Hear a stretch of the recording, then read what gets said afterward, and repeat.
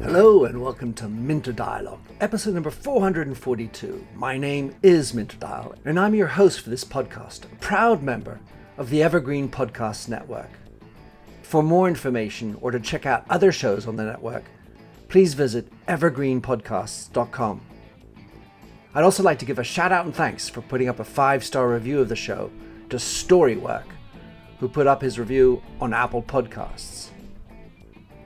This week's interview is with Becky Hall. Becky is a systemic executive coach, facilitator, speaker, and now author of the new book, The Art of Enough: 7 Ways to Build a Balanced Life and a Flourishing World. In this conversation with Becky, we discuss why and how to broker a life that is enough, bearing down on the biggest challenges of our age, finding the path between excess and scarcity, why you should start a no journal, and much more. You'll find all the show notes on minterdial.com. Please do consider dropping your rating and review, and don't forget to subscribe to catch all the future episodes. Now for the show with Becky.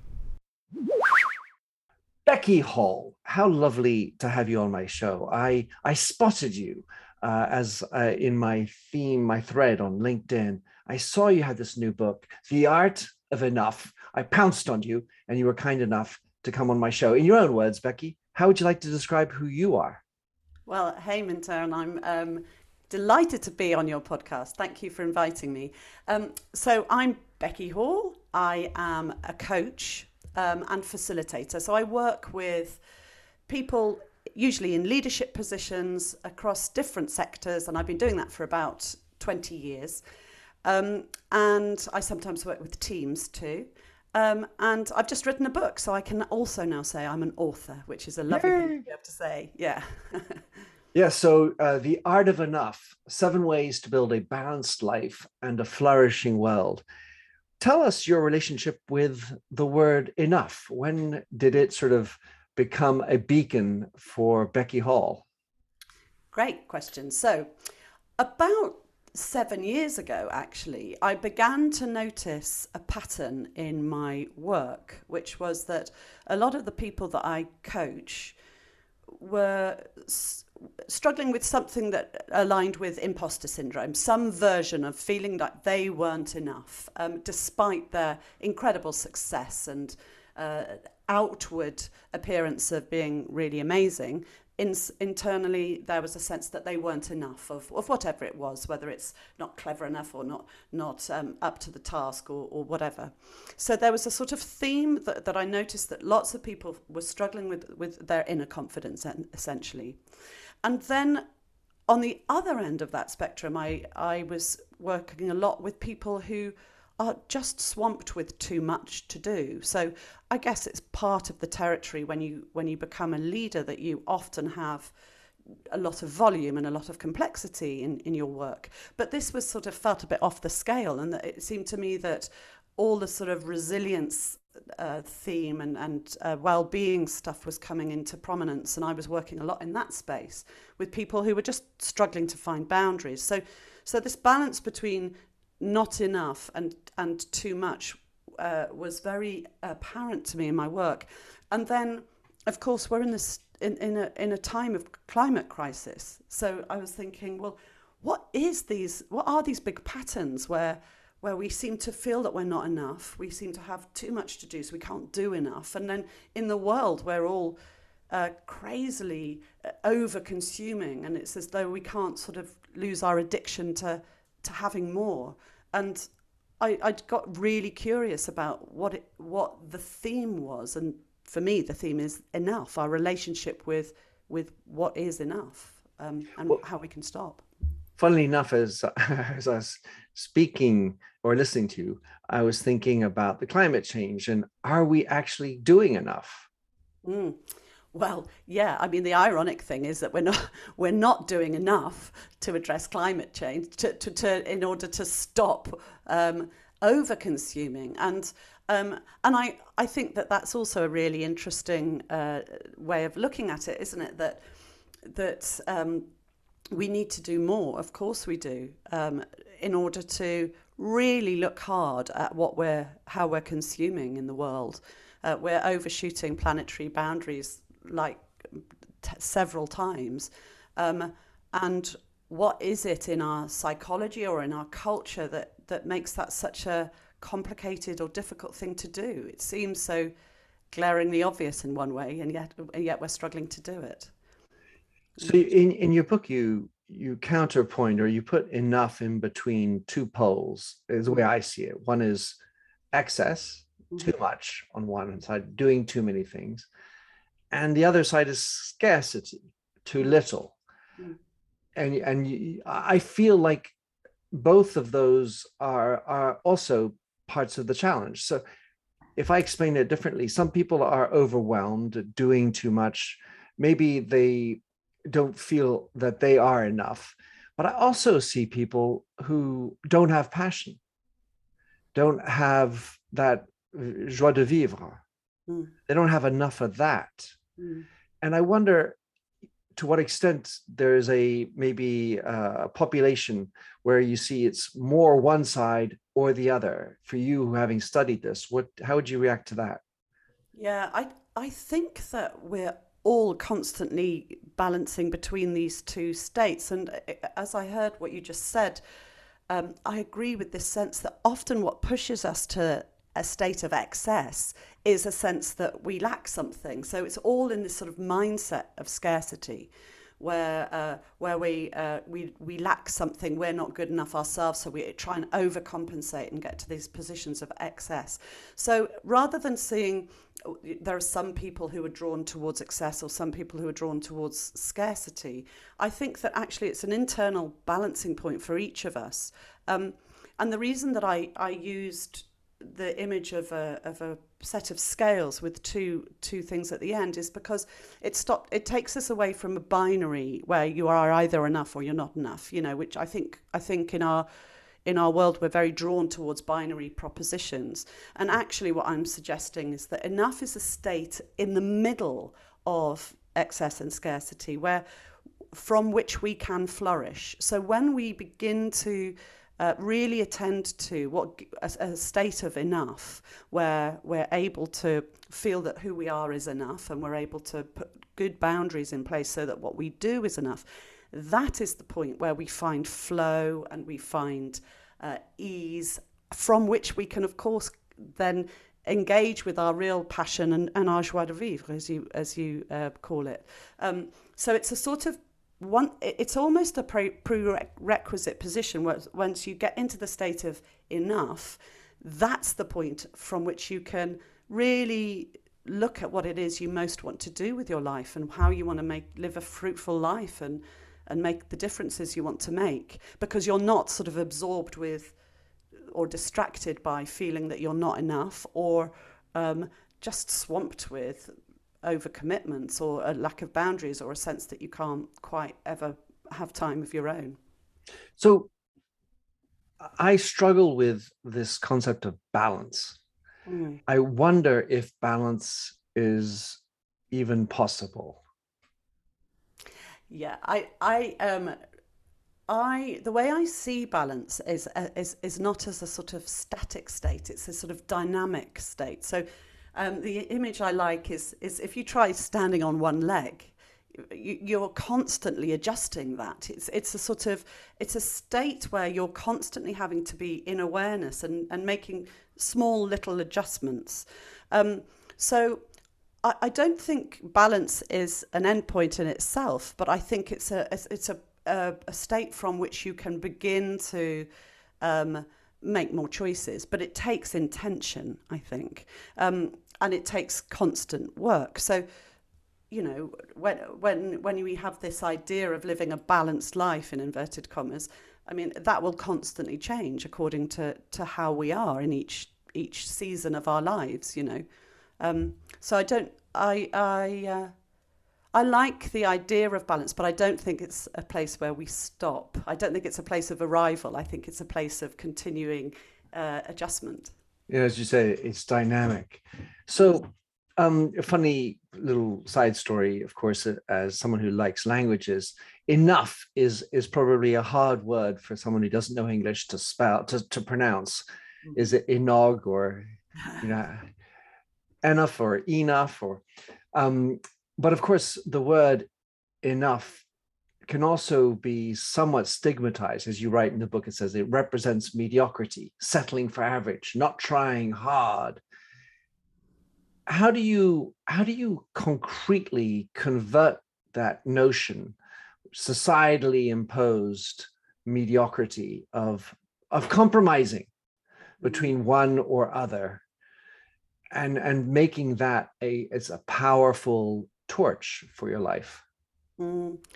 It's the thing that's the most difficult, really, to counter this idea that I believe that in our culture we're so addicted to more is better, or this sort of sense that we've got to constantly strive. And I am trying to reclaim the concept of enough as a sort of jumping off point. So I say in my book, and I believe that that far from being unambitious, enough is actually a place from which we can realize our ambition. So I'm not suggesting we have to that we don't want to grow or achieve amazing things or be creative or live our best lives. I'm saying that once we can get into a state of enough where we're not preoccupied by what we lack or with too much, that we can get to this place where we go, I am enough, my life is enough, therefore now what do I want to do with my energy and my time, and how can I really flourish? So I suggest that it's moving us away from striving and helping us focus on thriving instead of this constant sort of craving. It's a bit like after you've had a good meal, then you have energy to go out and do your stuff in the day, as opposed to trying to do things constantly, be hungry or fighting for the next thing, you know. So once you've had a great meal and you've digested, then you're ready for the day. This kind of that would be an analogy. Well, funnily enough, my head goes to, I'm ready for a nap, postprandial nap, feeling very satiated, as I hopefully am. So as I was reading your book, and one of the thoughts came to my mind was, to what extent do you believe that we can change? Do you have as a first principle the notion that human beings are able to change, versus our genetic makeup and the things that are kind of preordained via society, education, the way we look, and what God has given us, or whomever gave us? Yes, I believe that people can change. I absolutely do. I think that we have so much choice. I think that we are clearly hardwired to be risk aware, alert. As mammals, we share the same sort of nervous systems as pretty much every other mammal on the planet, where we have an amygdala, a sort of fight, flight, freeze response, and we're hardwired to be very attuned to risk for our own survival. But in the 21st century, I think we really need to, we have the opportunity to understand how we can manage that state and not be totally driven by fear, and instead tune into something a bit more generative, like love or abundance, a sense of abundance. And I also, if you take a really big systemic look at our cultures, certainly in the West, over the last 400 years, we've got ourselves into this state of scarcity and therefore striving. But preceding that, there are plenty of ways of living that humans on the planet have and still do, which aren't so addicted to this state of dissatisfaction as a sort of starting point. And so I'm saying, let's really look at that, because it's not serving us. You know, we've taken our planet to the brink of climate collapse, and looking at it really big picture, where we really need to start to think again about how we are living so that we can leave the planet to our ancestors. So, amongst the trendy concepts that have emerged over the last decades is the Italian wonderful word far niente, do nothing. And I am not an ADHD, at least certainly never been diagnosed one, but a kind of living my life is as actively and hyper as I have been. I've always looked at far niente as a sort of, whoa, oh, that's way over there. Not able to or not willing to make the change to go over there because probably I have a belief system that says, well, if I stop doing anything, my motion and emotions will just shrivel up, and I won't be aware of how to move back. So one of your art number one, the 7 arts, number one starts with mindset. And naturally, I'm a big proponent of looking at mindset, and I love looking at the idea of changing minds. However, if you were to start with mindset, what happens if you get the wrong mindset in the first place? It kind of, everything goes wonky as a result of that. So give us an idea, maybe some of the practical tips that you have with regard to setting the right mindset. How do you concretely get it all on track? Well, I mean, as you say, there are loads of practices, and I think that one of the things, when you want to try and change your mindset, is to understand this process where the first thing to do is notice what your mindset is, or notice what you're thinking. Then, once you've got really good at noticing, you can reflect on that. So you notice, you reflect, then you make a choice and reset. So it's a 4-stage process. But of course, you have to know what sort of mindset you want and what sort of mindset you have. So listening to the voices in your head, listening to the narrative that you use, the stories that you tell yourself, assumptions that you're making, etc. And then saying, right, are they serving me? Are they the ones that will help me get to where I want to get to in life, or help me to live the life I want to lead? And what I notice in my work, but also in my own mindset, my own head, is that so often our mindset takes us to a fear-based position. And what if we replace a sense of fear with a sense of abundance, for example, that we don't have to be hope. Yeah, lovely. Hope, abundance, a sense that it's going to be okay. And trust that resources are replenishable, or that we will have enough of what we need to do what we need to take. And of course, you know, everyone needs a bare minimum. We all need to survive, but I'm talking about sort of once that's achieved, it's more like Maslow's self-actualization, you know. So yes, in terms of how you change your mindset, notice, reflect, choose, reset is the process. And then being very clear and disciplined about what you want to replace your mindset with. And I'm saying an enough mindset is one that's sourced from abundance, not fear, acknowledges what is. So it's not trying to say that everything is sort of motherhood and apple pie. It's saying, you know, let's look at what really is in front of us, what the reality of situations, and remember that all we ever have is the present moment to make choices in, and begin to live in that way. And yeah, when you focus on the present moment, and you begin to realize that you've got more choice than you thought. I really believe that people don't make choices, not because they don't know what to do, but because they forget that there are choices to be made, you know. So you capitalize the word enough in the book. You suggest you want to reclaim the word. I was wondering if there was you talked about what's going on in your own brain.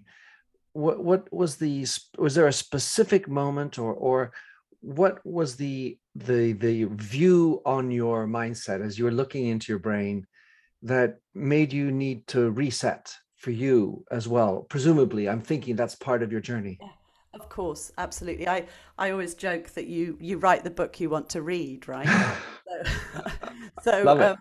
you know, I live in the world that I'm describing, and I too, over the years, have struggled with my sense of being enough, and I've been on a journey with that of believing that who I am and the way I want to live my life is worthy of feeling that it is enough for me. So that's great, because that's I've been my own guinea pig in lots of ways. I've had loads of therapy. I've read loads of books around about therapy and coaching and what that takes, and it's led me to sort of philosophy and all sorts of stuff.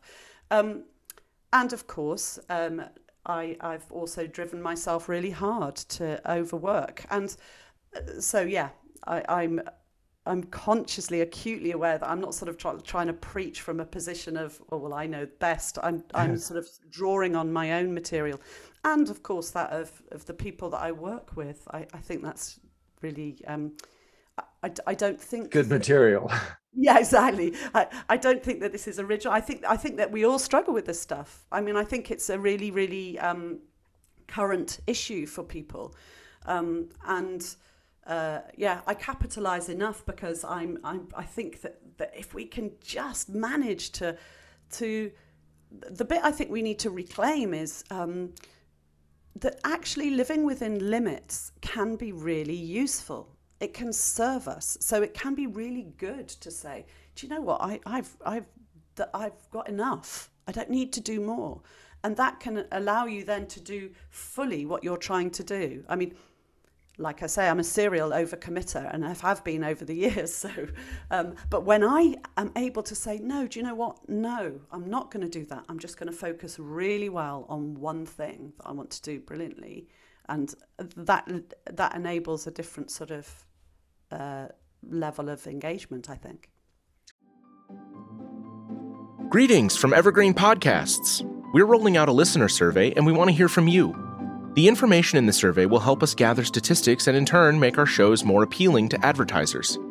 I know most people don't like ads, but this is one of the only ways our shows make money and help keep their lights on. We promise it will only take a few minutes, but the impact on our podcasts will be tremendous. As a token of our appreciation, we'll randomly select one lucky participant each month to win an exclusive merchandise package from Evergreen Podcasts. Head to evergreenpodcast.com/listener survey to help a show and possibly get some free stuff for doing so. We can't thank you enough for the support. Now back to the show. So the little story in my head is that there are those who do so much but don't realize that they're overcommitting.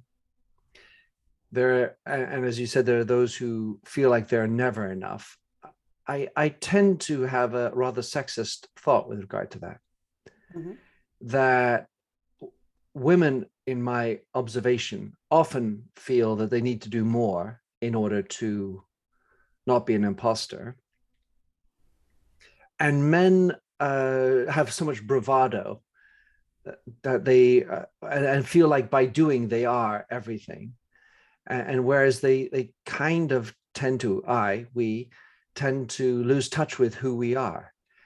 And so my thought is that somehow we need to be more in touch with, when you talk about your reset, about trying to establish, as you write a lot about, your purpose in life.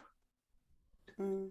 So what are the tips that you have? Because I also find, and I have lots of friends and people I talk with in my life who say, well, actually, I don't have any passion and I don't know what this purpose is. I kind of satisfied with just doing enough, but it doesn't sound like a very satisfied enough. Yeah.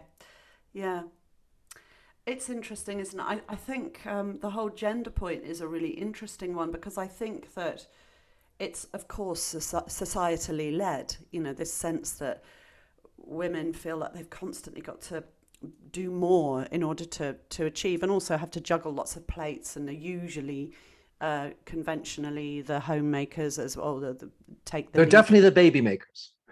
There's no argument about that, I think. For sure. And guys have to, have a lot of status recognition by what they achieve, and so we're all each of us will be coming at it from a different journey, is all I mean.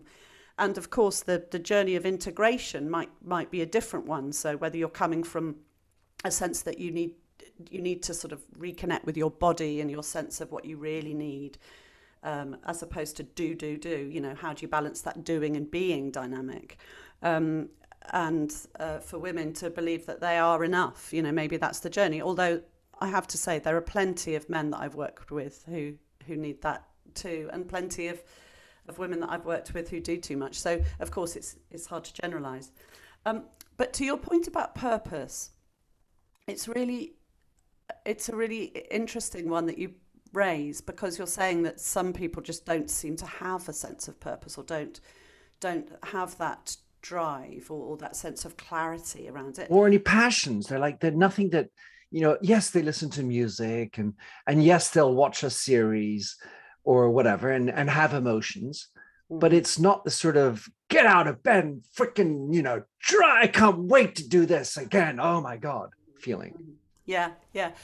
And maybe that's just because people are different, but I the way I describe purpose or think about purpose is I come at it via your sense of values. What is most important to you? And once you've got a clarity around what your values are, what do you most believe in? If you had to choose sort of 5 words of things that you really believe to be core to who you are, that can help you to identify, therefore, what you're prepared to do in the world or what you want to do in the world.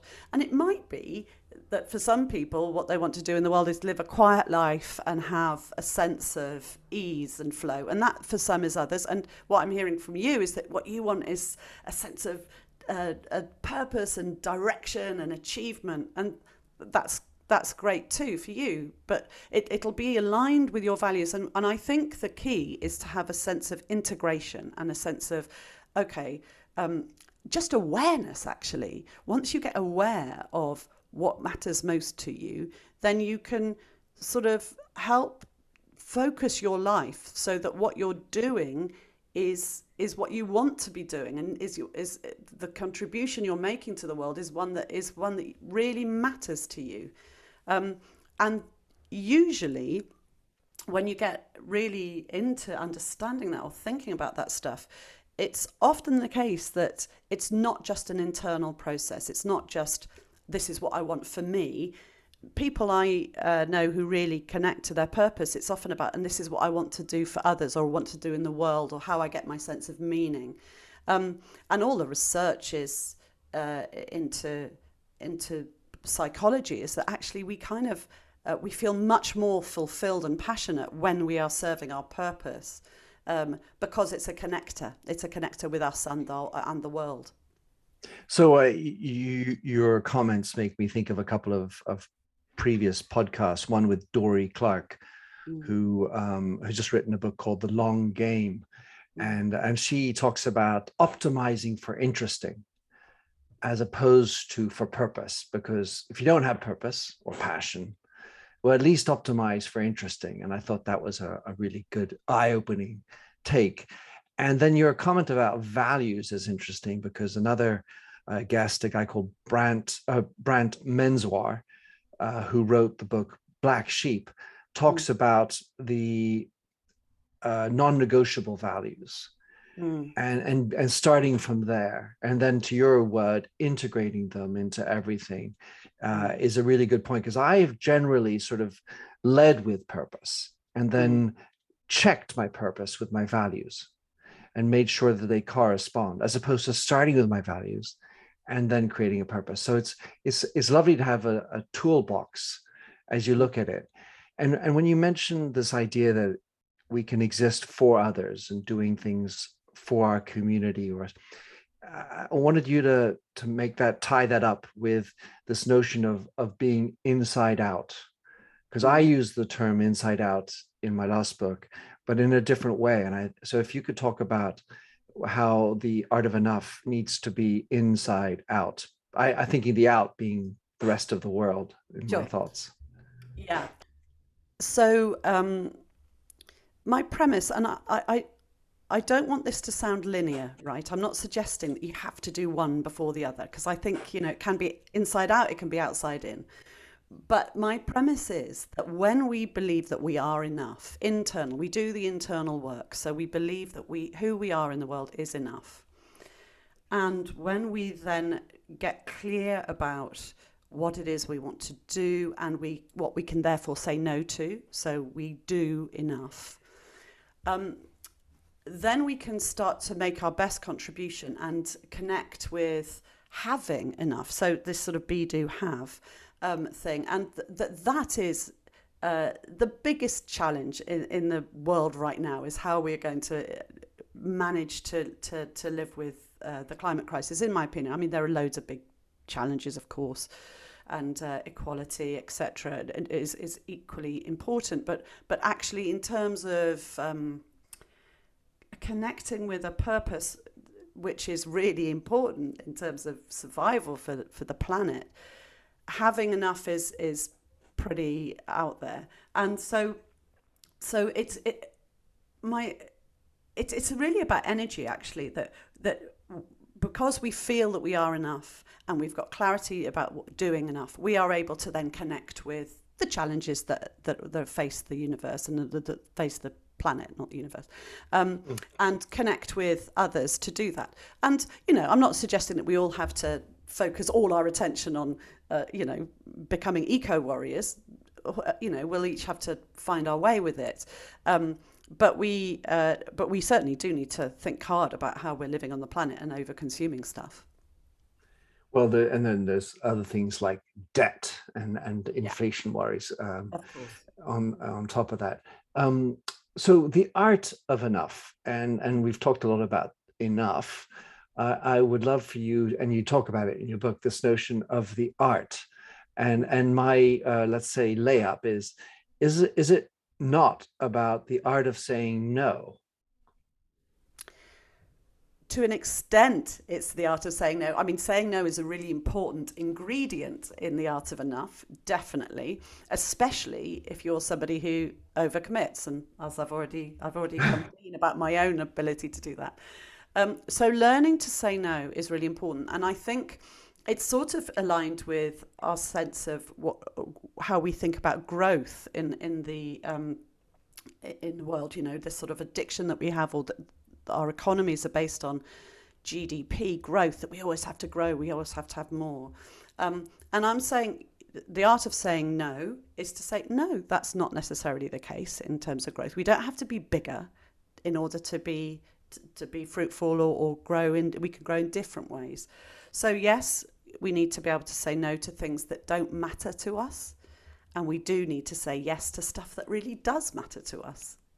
That's absolutely part of it. And that living within limits, healthy limits, where everyone where we have enough to meet our basic needs, and we are able to then stop doing more than we need, can be such a brilliant place to be, because that's where the art stuff comes in, because it's really creative and enlivening and wonderful. I love it. So the art is actually this notion of being able to express yourself and have that creative force. Before reading the book, I was thinking about the art as more like sort of some vague idea, as in, well, everybody has their own fingerprint, and therefore it's far more intangible and more difficult. Whereas what you did is you brought a lot of practical tips into it, which, if I'm a non-artist, or at least I'm not a painter, I'm a musician, so I guess I am an artist, but there's for me, artistry seems far away, painting, I wouldn't know where to start. And as we were talking about the art of saying no, one of the things I really enjoyed in the tips was your no journal. Can you explain your no journal. I'm not asking you to divulge all of the secrets of the book, but I thought that was a lovely one. Yeah. Well, the no journal is about just really appreciating how great it is to say no to things. So the no journal is when you write down what you've said no to. You write down what it felt like to say no. And that's important because often we don't say no because we are keen to please other people. So there can be some discomfort in saying no, and writing that down, and it helps you to learn to sort of tolerate it or sort of understand. Relativize, yeah.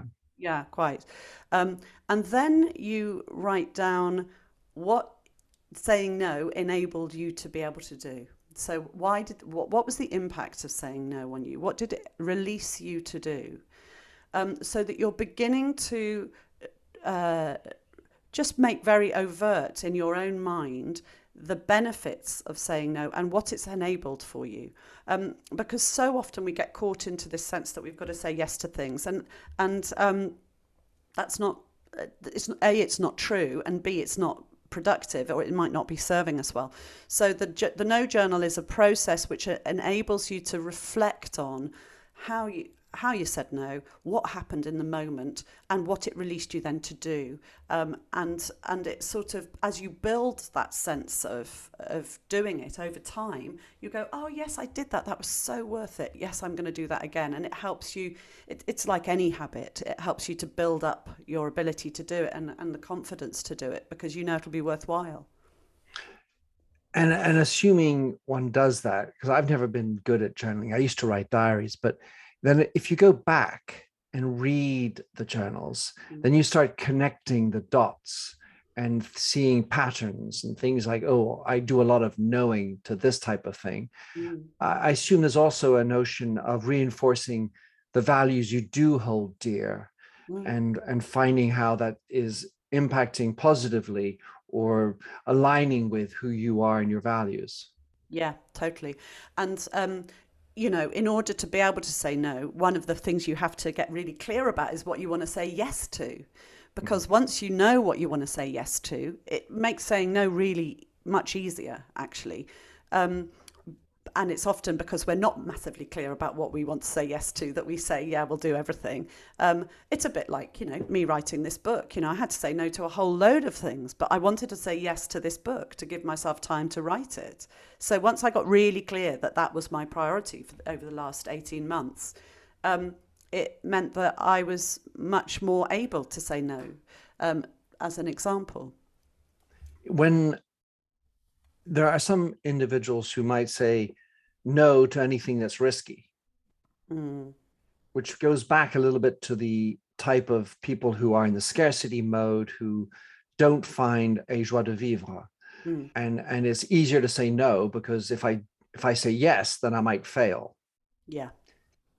And I was wondering, how do you overcome that type of a no, where the amygdala is in full flight or fear mode?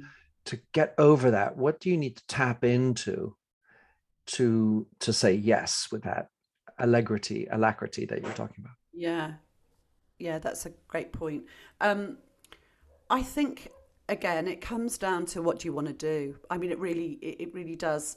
That when we say no out of fear, it's a shutting down no, isn't it? It's no, I can't. It's a sort of, as you say, it comes from a sense of lack or scarcity or fear. And so it can really help to be clear about what you want to do. So what it is you want to say yes to. And that makes it, because often we have to do things that are scary, right? You know, writing a book is scary in some ways. If, you know, you're putting yourself out there, and people will come back with their judgments and their thoughts about it. So actually, it's not suggesting that saying yes is always the easy option, or that it's like that it's not. It doesn't require huge courage, but the definition of courage is feeling the fear and doing it anyway, right? It's being brave. So again, a lot of this is noticing. So if you notice yourself saying no to things, that opportunities that because of fear, it's going, okay, I'm in a scarcity mindset when I'm saying no to those things.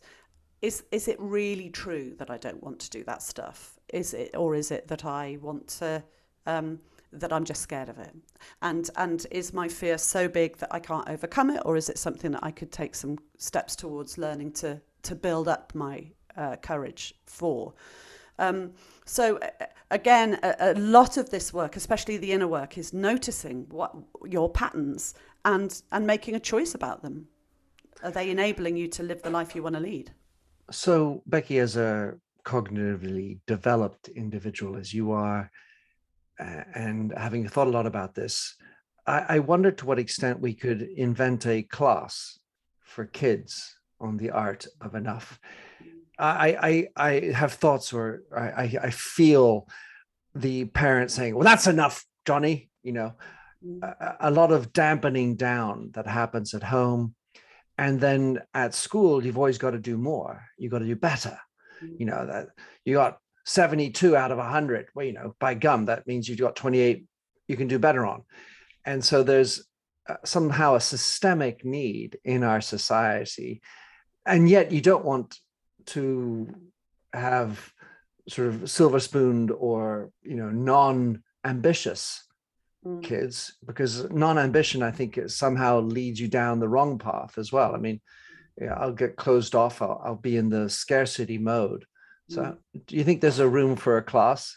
What does that look like? And what should parents be talking about? And how should they be instilling their kids' ability to understand their thought patterns? Because once you're developed, if you're an adult, it's easier, but it might not be so easy for the kid.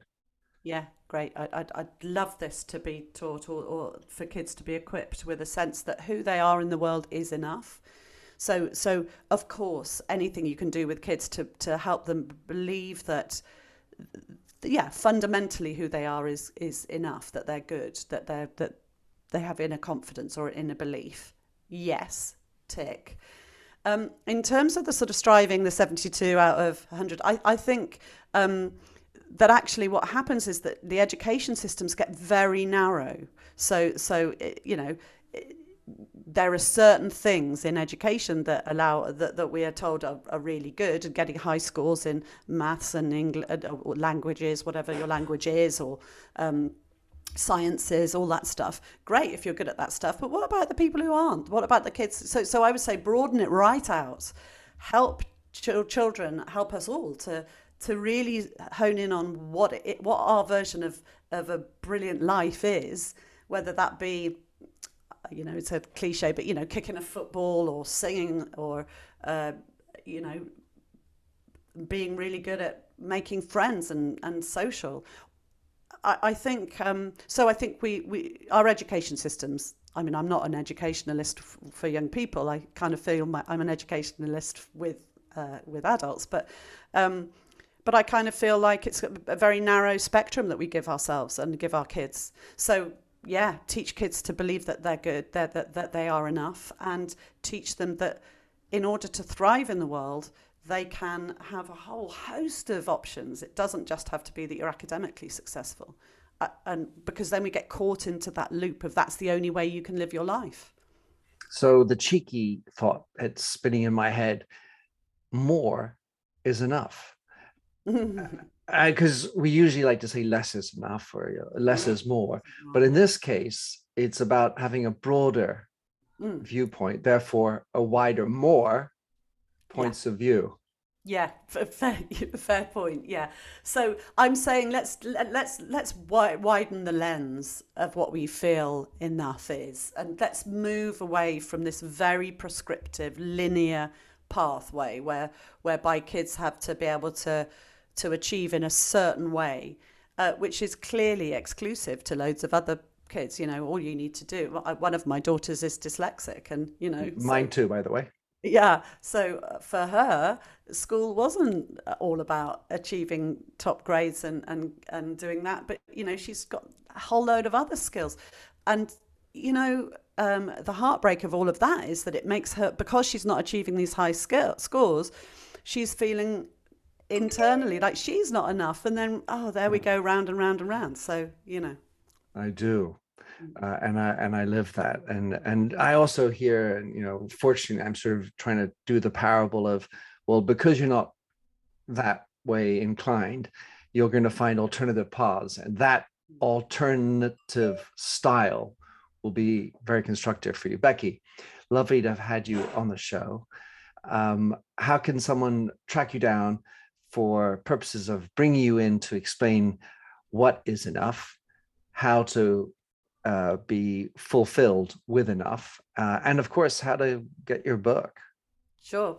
Well, theartofenough.co.uk will take you to my website. My website is actually under the name of my company, which is called Presence. So you can track me down that way. I'm on social media, The Art of Enough, Becky Hall, and Instagram, LinkedIn, Twitter, all the usuals. And you can buy my book from any good bookshop or bookseller. It's on Amazon. It's Waterstones in the UK. There's a bookseller called Waterstones, but anywhere will sell it. I've heard today that someone I know in Brazil's just ordered it, so Amazon's sending it out there too. And please do get in touch if you want to conversation. I'm really keen for this to become a conversation or something that we start talking about and thinking about. And I'm very happy to engage with people if they wanted to get in touch with me via my website. It's probably the quickest way, but any of the socials too. Lovely. Becky, thank you so much. You're really welcome. It's been a delight talking to you. Thanks for having listened to this episode of the Minter Dialogue podcast. If you like the show and would like to support me, please consider a donation on patreon.com/MinterDial. You can also subscribe on your favorite podcast service. And as ever, rating and reviews are the real currency for podcasts. You'll find the show notes with over 2,000 and more blog posts on minterdial.com. Check out my documentary film and 4 books, including my last one, You Lead, How Being Yourself Makes You a Better Leader. And to finish, here's a song I wrote with Stephanie Singer, A Convinced Man.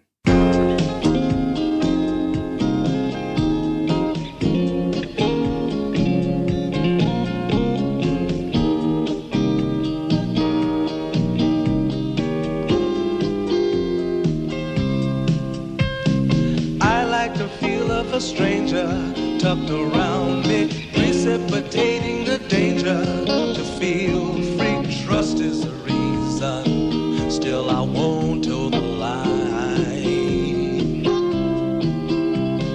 I sit here passively, hope for your respect, anticipating the thrill of your intellect. Maybe I tell myself there's no use in me lying. I'm a convinced man, building an urge. I'm a convinced man, to live and die submerged. A convinced man, in the arms of a woman. I'm a convinced man, challenge my fate. I'm a convinced man, competition's innate. A convinced man, in the arms of a woman. Despise revenges and struggle with deceit. Live for the challenge so life's not incomplete. What's wrong with challenge? I know soon we all die.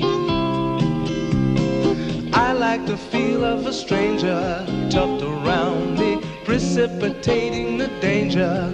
To feel free, trust in my reason, and let me show you why. I'm a convinced man, practicing my lines. I'm a convinced man, here in these confines. A convinced man, in the arms of a woman. I'm a convinced man, admit to the test. I'm a convinced man, I'm ready for an arrest. I'm a convinced man, in the arms of a woman.